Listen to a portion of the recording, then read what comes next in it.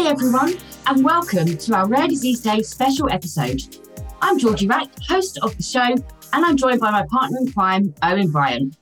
I have with me today two special guests, Louise Fish, CEO of Genetic Alliance UK, and Dan Louie, founder of CATS, Cure and Action for Tay-Sachs and Sandhill Foundation. Today we'll be looking at the key challenges patients face in getting access to life-saving medicines, the clinical trial burden, the EU pharmaceutical strategy and what that means for rare disease patients and orphan cell and gene therapy manufacturers, and lastly, the use of patient experience data. To draw some light on all of these issues and possibly get some answers, let's hear from our guest today for a quick introduction. So first, let's go to Louise, and then we'll go to Dan. Hi, yes, I'm Louise Fish. I'm Chief Executive at Genetic Alliance UK, and I'm really delighted to join you today. Thanks so much for the invitation to be here. Hi everyone, so I'm Dan Louie. I'm the co-founder and CEO of the CATS Foundation, and we provide support to families affected by Tay-Sachs and Sandhill disease. It's great to be here today. Thank you so much. It's great for you to be here. Really appreciate your time to discuss these issues today. Right, now it's my time to ask you guys a few little questions just to break the ice and to help people understand a little bit more about you. So if it's okay, Louise, I'm just going to ask you first. No pressure. These are just sort of very simple either or questions. And we ask everyone the same question, which is, are you a town or are you a countryside person? Oh my God, that's a good question. I used to be a countryside person, but I now am a town person. So I live in Hackney, which doesn't get much more city, in fact. Absolutely right. So we've got a townie. Okay. Now, are you an early bird or are you a night owl? I am a night owl, definitely. Okay, we've probably got to be if you're in Hackney, I suppose. Now, what about Crocs or sandals? Oh, I'd say sandals. Okay. And would you prefer to win an Oscar for being the best actor, or would you prefer to win an Oscar for being the best director? Oh, director, definitely behind the camera rather than front of the camera as a general rule. Okay, and to finish, we ask a little bit more of a twisty one, which is, would you rather have created Facebook or would you rather have created Twitter? Oh, neither, I would say. I'm not a big social media fan, although I know they're really useful tools for work, but I would rather have created a way of getting people out into nature. Love the answer. Fantastic. Better than either of those two. So, yeah, you win. Thank you very much, Louise. Dan, over to you. Town or countryside? I'm very much a city boy, so town for me. Okay, thank you. Do you prefer Fridays or Saturdays? It's got to be Saturdays. Okay. Suit with a tie or suit with no tie? In today's day and age, it's got to be no tie, I think. And this is a little bit of a homage to Danny Baker, who I used to love his show on 5 Live. If you're having a sausage sandwich, do you have red sauce or brown sauce? Red sauce. Red sauce. Thank you very much. And would you rather be able to impersonate anybody? So I'm talking Rory Bremner on steroids, or would you rather be able to speak any language? I'd love to be able to speak any language. All right, thank you very much. Well, that's my little quick segment done. It wasn't that painful, was it? Not at all. Just want to go back to the red and brown sauce. What about both in a sandwich? Oh, what about neither? It's completely blown the either or question, isn't it? Louise first covered by saying I didn't want any of the thing, which I thought was a fantastic answer. And then, we've got the double brown and red sauce. Wow, my mind's blown. Try it. It's the way forward. It's the way forward. Okay, well, I might try it. Definitely. Okay. So thank you so much for that quick fire round. I think we've got a really nice flavour of our guest today. So I'd really like to start the podcast by talking to Dan a little bit about why he started the CATS Foundation. So it was established in June 2011 by Daniel and Patricia, his wife, and that was after their daughter Amelie was diagnosed with Tay-Sachs at 15 months old in March 2011. So Dan, can you tell me a little bit about that? How long did it take for a diagnosis for Amelie? So with Amelie, we're actually very fortunate. I think a lot of this will come back to the postcode lottery when it comes to access to healthcare. And that Amelie, born normal, achieved her milestones, and one day she just stopped crawling. There's no reason. Happy child, but stopped crawling, which we thought was obviously very strange. Took her down to the GP, and he very quickly realised there was a problem, thinking maybe it's a brain tumour, no small baby wants to stop crawling. Took her off to get some tests done. And unfortunately, she was diagnosed with Tay-Sachs around about 3 or 4 weeks later. It's quite a complex testing procedure. There's genetic testing, enzyme level testing. Tay-Sachs is very quickly where someone lacks a certain enzyme in the brain. And what that enzyme does is it clears waste away. And without it, clearing that waste, that builds up as rubbish essentially in the brain. It causes kind of brain damage and relentless deterioration of someone's ability to function independently. So born like a normal child, and over a period of time, they lose that ability to function independently, requiring feeding by a tube, uncontrollable seizures, and unable to move. But in Amelie's case, because we had an early diagnosis, it meant that we were actually able to spend a lot of quality time with her before the disease really took hold, maybe about 9 or 12 months where we could achieve a lot with her. But at the time, we obviously, like everyone, did some outreach for other families, looking for support networks. And sadly, there wasn't actually anything in the UK. There was a charity in the US, but nothing where we were living. So we decided that the best thing to do was try to start an organisation up that could really look for treatments and look for support in other families, because we were told at the time, you're never going to meet another family affected by this disease. It's so rare. In this case, it's 1 in 320,000. So it's very, very low incidence rate. So new parents, first child, looking for other families, set the CATS Foundation up. And we were very fortunate to actually find there were families out there, but there was no one who had been able to bring them together. And that was really our first mission, bringing the families together, provide some peer-to-peer support, and then let's go looking for treatments. In our personal case, we realized very quickly that any treatment would be too late for Amelie. But we were very fortunate that we found companies and researchers and doctors out there who are actually doing some work into looking at innovative treatments that could potentially stop the onset of the disease, or in some cases, look at a curative effect. So as I mentioned before, we were very fortunate in our diagnosis story in that Amelie was diagnosed very quickly. Many families we learned over the last 10 years waited, 2, 5, 6 years to get a diagnosis, which is really, for me, very troubling. Because these aren't kids who have a cold. These are kids who are severely disabled. They're going through a diagnostic odyssey for many, many years, where they're going through countless testing procedures, lumbar punctures, MRIs, they're going through biopsies. And sadly, they're not being diagnosed quick enough. And I know we may touch on it later, but any treatment, as we saw with the MLD treatments that was in the news recently, the earlier you treat someone, the better the outcome will be. And in fact, many studies won't allow people to be enrolled into a clinical trial if the disease is too far progressed. So one of our big challenges, and again, Louise will probably touch on this later, is that awareness raising of how we can raise awareness of these diseases, and also work at trying to get them added to newborn screening panels and things like that, so that we can get that very quick diagnosis, not just for treatments. And I'm a big believer that the treatments are very important, but actually for the families to come to terms with a diagnosis, because it's nothing more difficult than being told your child has a terminal illness, but you've waited 2 to 5 years for that diagnosis. If you get that quickly enough, you can then come to terms with what the future holds for you and your family. Exactly. And it sounds like there's a real disparity in diagnosis, because you mentioned, you were lucky and you got that diagnosis within 3 to 4 weeks, but other families, some are taking 2, 5, even 6 years for that diagnosis. Why do you think there is such disparity across the UK and just in general across Europe, Louise? You're right. So for rare conditions in general, the diagnostic odyssey on average is around 5 years, and that is far too long for people to find out what's wrong from, as Dan says, presenting with initial symptoms through to finding out what the issue may be. And it seems to be for a range of reasons, really. A lack of kind of screening programs that are screening for even some of the conditions that we do already know about, whether that's conventional screening like the newborn blood spot test that every baby has, through to the more advanced genetic screening that we have available these days. Lack of awareness among health professionals.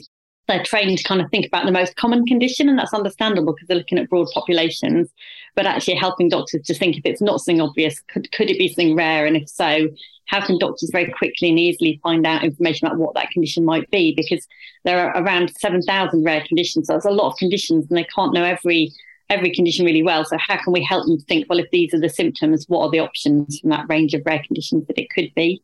So it seems to be a kind of real mix of kind of not screening for things, but also not really training health professionals to think rare and then to know where to go to find out more information about what rare condition it might be. Absolutely. And just touching on the newborn screening program there. So Dan, you mentioned MLD. And again, it's great news for families with children suffering from MLD. But again, if they don't get that early diagnosis, there was an example in the newspaper, I think a recent story where 2 siblings, the eldest daughter actually was quite symptomatic, so then unable to receive LIVMELDI, whereas the younger sibling actually was just playing in the waiting room, and they thought, genetic testing, we need to test her, and she was positive. got the treatment and now living, quite a normal, healthy life like any other young child would. Do you think newborn screening across all rare diseases or the more genetic rare diseases would alleviate a lot of these issues early on? Definitely, but I think we're in a really difficult position when it comes to treatments, because that all comes back to pricing, and these things are really expensive. There's a good quote that one of my professors always says to me when it comes to diagnosing early, and that's an example of this little girl who was tested in the waiting room.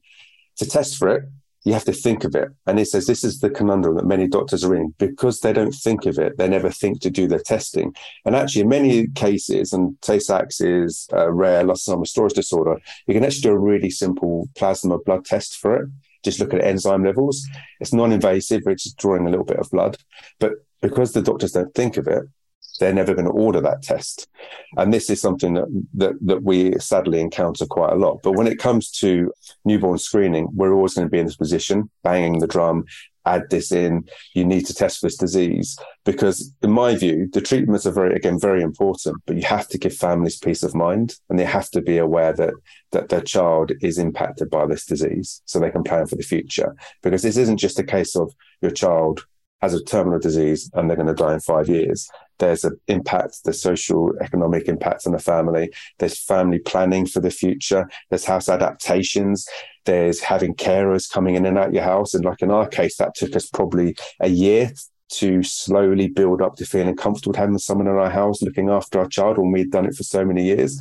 And that isn't actually thought about. And these are this kind of the wider pitch when it comes to the whole newborn screening argument. Yeah, and I'd completely support Dan on that. I think there's so much talk about genomic screening and it's kind of really fashionable and really exciting, but actually there are a lot of much more basic tests that can be done for many of the conditions that we talk about. And it is getting the health professionals to think rare and do those tests.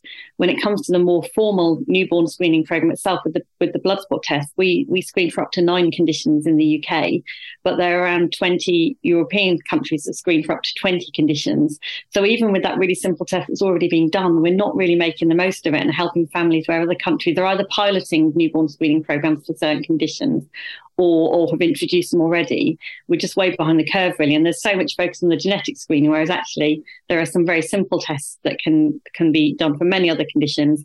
And we could be making one of the newborn blood spot screening conditions as well. Is that happening now, Louise, that every child is being tested for those 20 or so conditions? Yeah, my daughters are fairly young. When your baby's born, there's a heel prick test, it's called. They take a tiny drop of blood from the heel of the baby's foot and they take that away and they test it. And in the UK, it's just tested for 9 conditions. In fact, they're just starting to explore adding a 10th. But there are a whole load of other conditions where they're either piloting that in Europe or they already have programs in Europe where, again, as Dan says, it may be a new drug or treatment, but of the kind of 7,000 rare conditions, only 80 of them have a kind of treatment that could really be described as totally life-changing if it's given early. But it's the ability to plan for your child's condition. Genetic conditions are lifelong. And of those around 7,000 rare diseases, we think 8 out of 10 of them have a genetic origin. And those conditions for most people are going to be lifelong. And the ability for a family to come to terms with that and plan for it, what support is my child going to need to make the most of their life? That's what people want. And they want to be able to do that with support from the NHS, support from the kind of health professionals who are going to be available, with that link from health professionals into the education system and the social care system to make all of that join up and make sure that, their child can go to school and make the most of their education, but also make friendships and, the stuff that matters to all of us about how our kids get on at school, with the links into the benefit system in the longer term and what support will they be able to get to live a full life as young adults and into adulthood, because people are surviving for longer with many rare conditions. And so that support, again, is kind of lifelong. All of that ability to plan and think ahead is really important for families. And that early diagnosis helps them to start that planning process and come to terms with the fact that their child's life might be a little bit different to other children, but it's still going to be full and as rounded and as happy as they can make it. I was going to ask that, Louise, why do you think the UK is so far behind? So you're saying that Europe are scanning at least 20 kind of rare diseases through the heel prick test for newborn screening. Why the UK only 9? Traditionally, the UK National Screening Committee, who make decisions about screening, have been very conservative in their decision making, and we don't really understand why. There's a new chair of the committee come on board recently, Professor Sir Mike Richards, whose background's in cancer screening. And we really hope that he will kind of bring a bit more enthusiasm to kind of trying to look at whether it's possible to add these conditions and really make a difference to children's lives. It's very important to make sure that we're doing that. Sorry, Dan, do you want to say something? Yeah, just what's really interesting about the whole newborn screening, especially when it comes to the drug development process, and we see this a lot we've seen it in Tay-Sachs and we see it in other rare diseases, is that the patient community is rare, starts up. Normally it's a family, starts this small non-profit up because they need a community. The community is developed. That community needs a treatment. So they go out and they find researchers. They basically make these people start a drug development program for their disease. As that grows, that company then, because it needs to be making money, it's a commercial organization, needs more patients. So to get the patients, they need to raise awareness and then they need to get that approved. But to get the approval, they need patients to get into the study. But to get the patients, they need to find them, which the newborn screening bit comes in. And this is the missing piece of the jigsaw that I get very frustrated with, because we're telling companies research this rare disease. Some researchers are given huge MRC grants to start programs up. But actually that part to then find the patients to get them into the studies, it just hits a brick wall and nothing happens. The diseases are rejected from joining these panels. When the reality is they've been able to get these companies to get to the point where these treatments are really good to go. They need to find them. And that's why the newborn screening argument is so important. And that's why a lot of us get very frustrated, because there just seems to be this sudden stop. And we've done all the hard work and then we just can't do that to find more patients, because and for something that's so simple, Dan, just like you say, quick, simple heel prick test, test those. It sounds so simple. Why are we so far behind? Why are we not caught up? And why are we not screening for more? Like you say, you're fighting, these patient advocacy groups are going out there, finding pharma, finding industries, fighting for treatments. You get them investing and then you can't find the patients to enroll. It just sounds like a circle that just keeps going round and round, Dan. Never ending circle. Sadly, it does. The frustration from our side is, again, in our space, we've seen companies do really well, get to a point, and then either they run out of cash because they can't find the right patients, or the patients, and we know if we had newborn screening in place, we would be able to find them.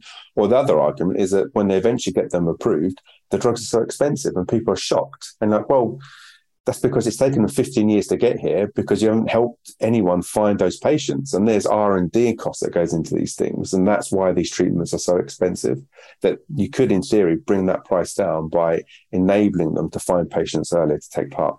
Absolutely. And then it comes into just thinking about where funding is for genetic diseases and for rare diseases. So there was an article recently, actually, that I read. 60 companies are all working on new therapies for Duchenne muscular dystrophy. And yes, that's great for the DMD community. Absolutely amazing.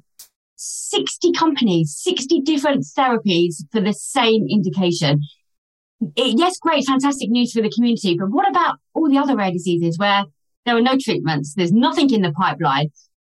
And obviously this will have a massive impact on price as well, because with 60 different therapies flooding the market, price is going to drop really low down. What's the incentive then for these drug manufacturers to develop? Because it's a flooded market. I don't understand why so many focus in one area, Louise, and there's not kind of research across the whole spectrum of rare diseases. Like you say, there's over 7,000 or up to 7,000. Why do we focus on so few and not the many? Greater government kind of involvement in trying to encourage and focus a spread of enthusiasm, I think, would be really helpful. But as Dan says, it's very much driven by patient groups at the moment. And Genetic Alliance is an alliance of over 200 patient groups. The vast majority of those groups are exactly as Dan has said, just an amazing family whose child has a diagnosis, and they use that as this kind of springboard to reach out to other families. And then they drive this whole agenda, which is incredible, but it's kind of bottom up, not kind of, there's no top-down coordination from government, either of the support and kind of the way that NHS supports rare conditions, or of trying to encourage companies to take a particular view or a particular perspective on individual conditions. Would patient registries have a big part to play in this? Do they help? Dan, I know you started your first European patient registry. Has that helped? Has that supported finding those patients for clinical trials? No, it does, because it not only allows a central place where patients put their data, but also it helps raise awareness that this is here. And So you're looking outside the main hubs of countries, your UKs, your Germans, your France, to countries that maybe don't have such a good infrastructure in place in the rare disease space. Countries like Switzerland, which is growing, Austria, even Holland, that you can help those communities get on the map with these sorts of initiatives. And bringing data together is absolute key because it highlights where the patients sit. So it's really important for companies to see the community exists. Talking about Duchenne, so the Duchenne UK, great organization, and they do something that lots of other charities are trying to do, which is we have to market ourselves. We have to look at it sometimes as a business, and that we go to companies with a pitch. And the pitch is, we're a rare disease community. You have a drug in another disease. We think it could be used in ours. Here are the numbers. Here where our patients are. We can help you. We will help you in patient engagement strategies. We know we can help in retention and recruitment. So we become an organization they look at and think, okay, so if we want to pivot, we know we can do that in this group. So that's something we've done very successfully with 3 companies. I know that's something that Duchenne UK do really well, is that marketing ability, that they're a great group to work with. They have great links in their community, and they will support companies all the way through. And they have a great industry consortium, things like that, which is kind of a framework that many of us smaller rare disease charities are using now to bring companies together as well, to kind of work on things like endpoint selection, PRO development, that it kind of meets the needs of the entire community, not just one company. Yeah, the other thing that can really help with that, so I agree, I think, again, patient organisations finding cohorts of patients and helping companies reach out to them and make them aware that a trial opportunity is available and they may want to sign up if they're eligible for that opportunity. The registries obviously make a massive difference where a rare condition charity can afford to do it and has the expertise to do that. And, many of our charities don't, being a parent of a child with a rare condition does not necessarily mean you have the skill set to work with health professionals and set up a registry. It's a really hard job. And it's brilliant, as Dan said, that some charities do, but others wouldn't have the capability to do that, alongside kind of caring for their child and having a day job. Often our charities are more just kind of Facebook support groups that bring people together and provide amazing peer-to-peer support, but don't have the breadth of expertise to do that wider work. The other area that we're really trying to encourage the NHS to look at is where they have a specialist centre for an ultra rare condition. So where there are kind of condition with maybe only 8 people across the UK who have that condition, sometimes the NHS will set up a single specialist centre to provide coordinated support. And that specialist centre can be a great way for pharma companies to reach out to the community. There are other conditions where kind of networks of clinics have sprung up slightly more organically, led by amazing clinicians. So, you get a really keen nephrologist working somewhere who is really interested in a particular kidney condition. And he persuades his colleagues to start providing a clinic on the first Friday of every month. And then he reaches out to other nephrologists and gets some other keen people. And suddenly you've got 10 clinics across the country providing services for this particular rare condition. And again, the patient group often provides a really key role in raising awareness of those clinics, in signposting patients and families to those centres of expertise that are growing up very organically. It's not coordinated by the NHS England or the different NHS bodies in the different devolved nations. But those clinics, again, become both a centre of expertise and a really great place for the pharma companies to work with and kind of find a pool of people who may wish to engage and enrol in clinical trials. But finding those centres and raising awareness of them is very much done by the patient organisations rather than by the NHS, which is a source of real frustration as well. Absolutely. So it's really, really interesting. We've touched on the importance of newborn screening, clinical trial burden and patient registries. I'd like now to move into patient experience data. Again, this is another trend that we're seeing quite a bit now with manufacturers. Is this, again, another buzzword? Is it a tick box exercise for manufacturers, or are they really, really listening to the patients? Are they really bringing them on board early on in their drug development, even before they're starting to think about their clinical trial strategy? That was a mouthful. To really ensure that they're designing their whole launch strategy around that patient, listening to the patient, bringing them into kind of tables where you've got all the regulators, everyone is around one table discussing access for that particular therapy. Are you seeing a rise in the use of patient experience data, and what's the importance of using it? In my experience, yes. So I think companies are doing way better at building patient experience right into the beginning of their research programs. And we're seeing them inviting patient organizations and sometimes individual patients or carers, or we prefer the term, obviously, people living with a rare condition, but the pharma companies still use the kind of term patients. So they are getting people involved early, and it's helping them think through what data they're collecting right from the start of the trial. So it used to be very much just clinical endpoints. So, percentage change in blood pressure, these kind of quite abstract measurements. And actually what patients and carers can do is, one, help them think through what else can they be collecting? What are the endpoints that actually matter to the patient and their family? What do they want to be different as a result of taking a new treatment? Because it's not a percentage change in blood pressure, although it might be the kind of surrogate marker. It's kind of the ability to take part in education or in the workplace, or to just get out of bed and be more engaged in life and more engaged in family life. What are the things that the individual living with the condition and their family really want to see changed as a result of the treatment?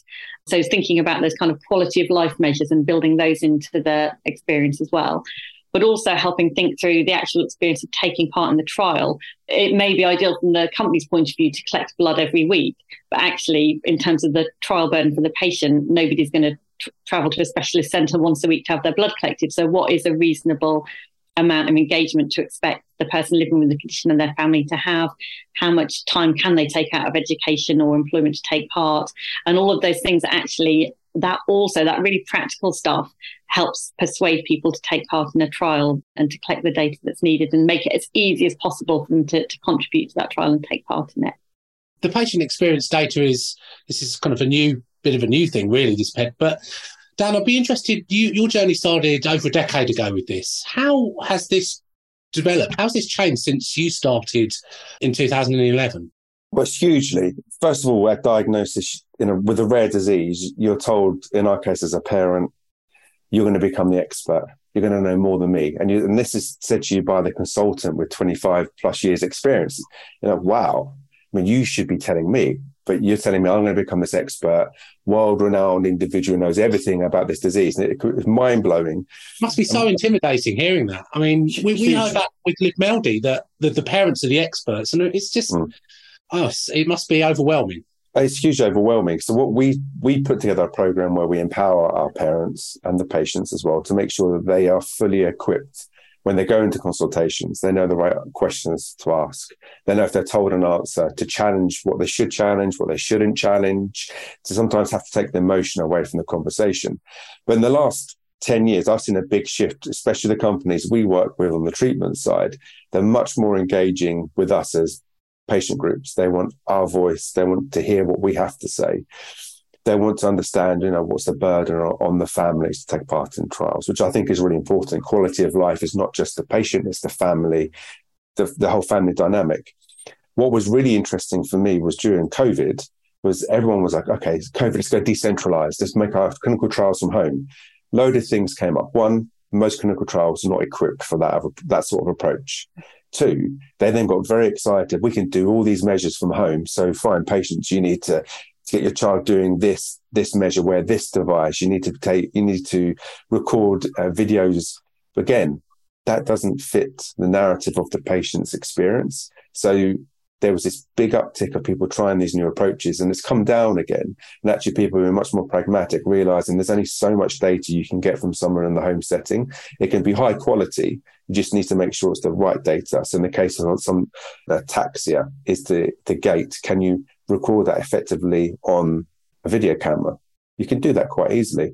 You don't need then to be going through obstacle courses and things like that to make it really complex, because you can't do that in the home setting. And I think people have come much more around to making sure the trials are more patient-centric, as the phrase is at the moment. And do you think if, for instance, one of my children was diagnosed with a rare disease now, I would be asked to be the expert, I would be the world-leading expert, or do you think that's changed now? I still think you would be, but it depends on the patient group. Yeah, I'd agree with that. I think inevitably you're certainly the expert in your own child's condition, because the consultant might see them once a year for an hour or so in a hospital setting, and you're seeing them every day at home. But you've obviously got an expertise in the condition because you're living with the condition all day, every day, 24/7, year round. but you certainly have an expertise in how that condition is impacting your child. And often with genetic conditions, there's a huge variation in, you know, whether someone's mildly, moderately or severely affected. So, you know, you will always, I think, as the parent or the person living with the condition, be an expert in your own condition and need to kind of talk to clinicians about that. But it is an intimidating thing to hear, because what you want from the clinician is, I know absolutely everything about this and I will be able to guide you through it. But in reality, the access to the clinicians is so rare that you just kind of make the most of that hour. And as Dan rightly says, you know, many of our patient organisations try to really make sure people go to that hour really prepared to make the most of it and to get the information they need, and to be able to go empowered to the meeting and come away with what they need from it, rather than being overwhelmed trying to get through everything so quickly. It's almost like it's been turned on its head. You know, normally when we go to a doctor, we expect them to be the experts. They know everything about it. And they'll tell us what we need to do to get better. Whereas here, it's almost like the other way around. You've got to go loaded with all this information, optimize your time, make sure you've got everything in hand in order to give your child or yourself the best chance. And it must be incredibly taxing and a real struggle. And actually, the big shift I've seen in the last 10 years is how we're taking information in. Again, 10 years ago, pretty much everything was printed, or it was done in big PDF documents on a computer, on your phone, your iPad, you would happily read.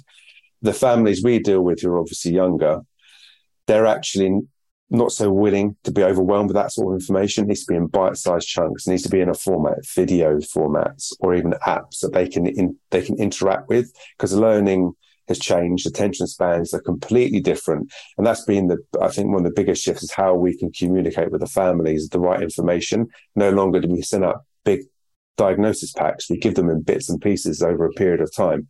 Otherwise, we know it will just sit on the shelf and never be used. I think it was it Novartis, Owen? I can't remember, that built a video game for children. So that's what they did. They kind of adapted and thought, okay, how can we educate children on their illness? I know, video games, because that's what kids do. And they also feel, you know, they're doing what every other kid does. They're playing the video games on the computer.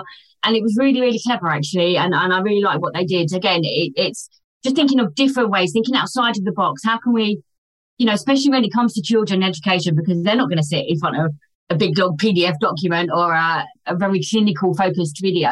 They don't understand a word what's going on. And even some families won't understand that. Like you say, there's certain type of family person that's able to start these groups up and really push forward and try to change the agenda. So really, thank you so much for both of your opinions today. Lastly, I just want to really end it with how can industry really see the value of involving the patients early on, how it will help their launch strategy in the end. So by involving patients right at the early on beginning, how can we educate pharma to make sure that they are really involving that patient right the way through that journey, and actually helping to get market authorization at the end point, I suppose, at the end game?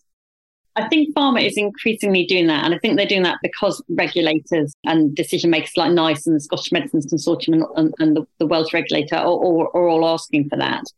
So because they know that at the end of the process, they're going to have to talk about what it means for patients, what difference it makes to the quality of life of the individual and to their wider family, they are starting those conversations earlier, which is fantastic. And it is really great to have those conversations early. And I think in the experience I've had of doing this when I've worked for condition-specific organisations, pharma can really see the value quite quickly of having those conversations early about how it's helping them reach out to families to get them involved in trials, how it's helping them to make the trials patient-centric, as Dan said, but then how it's helping them to think through what the quality of life data might look like. And, you know, some simple things like they often call it burden of care surveys for families to fill in, whereas actually for a family who's already having to fill in loads of really depressing forms for education and social care, saying all the stuff their kids can't do instead of all the things they can do.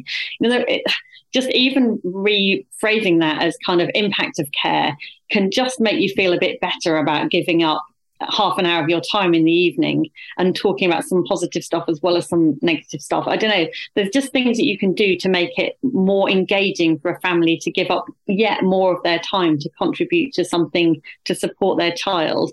And I think pharma appears to be really responsive to listening to that, far faster in many ways than the public sector. adapting and responding to that and really trying to learn and improve. So there's always more they can do, but I certainly feel there's a real willingness and a real enthusiasm to engage with new ways of doing things and to listen to patients and carers where they are getting them involved. Dan, I don't know if that chimes with your experience, but I've certainly seen a massive shift over the past 10 years.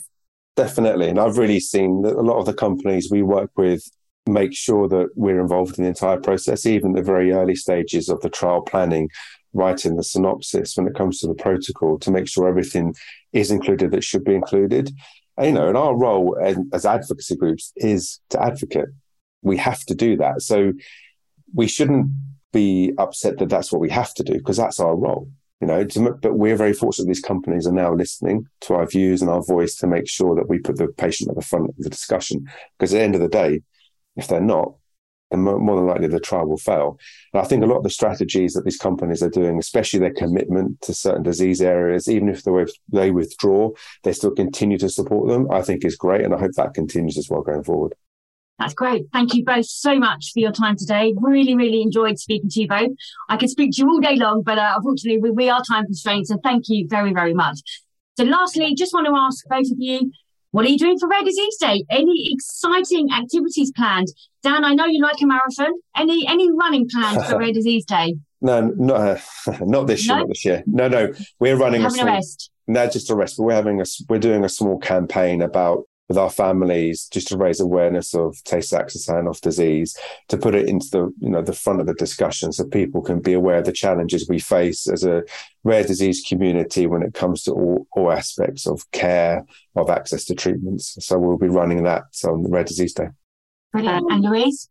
Genetic Alliance UK actually runs Rare Disease UK. It's our longest standing campaign, which runs Rare Disease Day in the UK. So each year we take a different theme, and we're very much focused at the moment on trying to get the UK Rare Diseases Framework implemented. So last year in 2022, we published a report about good diagnosis and about encouraging all the aspects that Dan talked about and I've talked about, trying to get faster diagnosis, but also a better diagnosis with the information about how the NHS will support you going forward and how patient organisations can provide support and link people into them. This year, we're focused on the second area that's flagged up in the UK Rare Diseases Framework on coordination of care and trying to encourage the NHS to learn from best practice, where there is good practice around coordination of care, like individual centres, where they're, a national centre for a particular condition or a network of clinics, to try and really help the NHS see that good practice and to spread it for more conditions and more broadly across the UK. So that's our focus for this year. We're working with all of our 200 member organisations to try and raise awareness of the importance of coordination and care and raise awareness of those good examples. We've got parliamentary receptions taking place in Scotland, England and Wales. And we know we've been working with our colleagues in sister organisation in Northern Ireland. They're also organising and something in Northern Ireland. So really raising awareness with NHS leaders and with parliamentarians of that great practice around the big day. It sounds like you're going to both be extremely busy. Yeah, I think that's always good for a Rare Disease Day. And I'd just like to add that we do at Partners for Access our own awards for rare diseases. They're called Light Up for Rare Awards. And we have 3 awards. The first award we gave was actually for a patient advocacy group, making the biggest impact on the rare community. And it was actually won by Cats, Sam. It was a relatively close-run thing, but you picked the second place at the post, and we're delighted that you won it. I think what you've done is just staggering, quite frankly. And any parent would look at you in huge admiration. So we just have to say, well done and thank you very much. And people like you really do truly make the world a better place. No, thank you. Obviously, the award's fantastic news for us, and it's a testament to the team. It's very much making sure that we can serve our community. And, in our personal case, for myself and Patricia, it's making sure Amelie's legacy lives on, and we think she is. So it's great. It was great news, so we really appreciate it. Her legacy is definitely living on, Dan. Definitely living on. Just on some P4A news. So the P4A Warriors will be taking on the toughest UK challenge. So we'll be taking on the 3 highest mountains in 24 hours, starting with Ben Nevis in Scotland, moving on to Scafell Pike in England, and then Snowdon in Wales. So we're currently training. Miss Track is training and trying to get herself fighting fit for the challenge. And we'll be doing that on the We travel up on Friday the 30th, but we'll actually be starting the challenge at 5 o'clock on Saturday, the 1st of July. So do support us with that. Give us some training tips because we need them. Send us some motivational posts. And if you can spare it, please do donate to this wonderful cause. All monies raised will be going directly to Rare Disease Day and to Genetic Alliance UK, which is, as you can hear, a wonderful, wonderful charity. So we're doing all we can to support that. Thank you so much to my guest today for a truly inspiring podcast. We hope you enjoyed the show and do stay up to date with the latest P4A news by following our page on LinkedIn and checking out our website. That's it for this month. See you next time.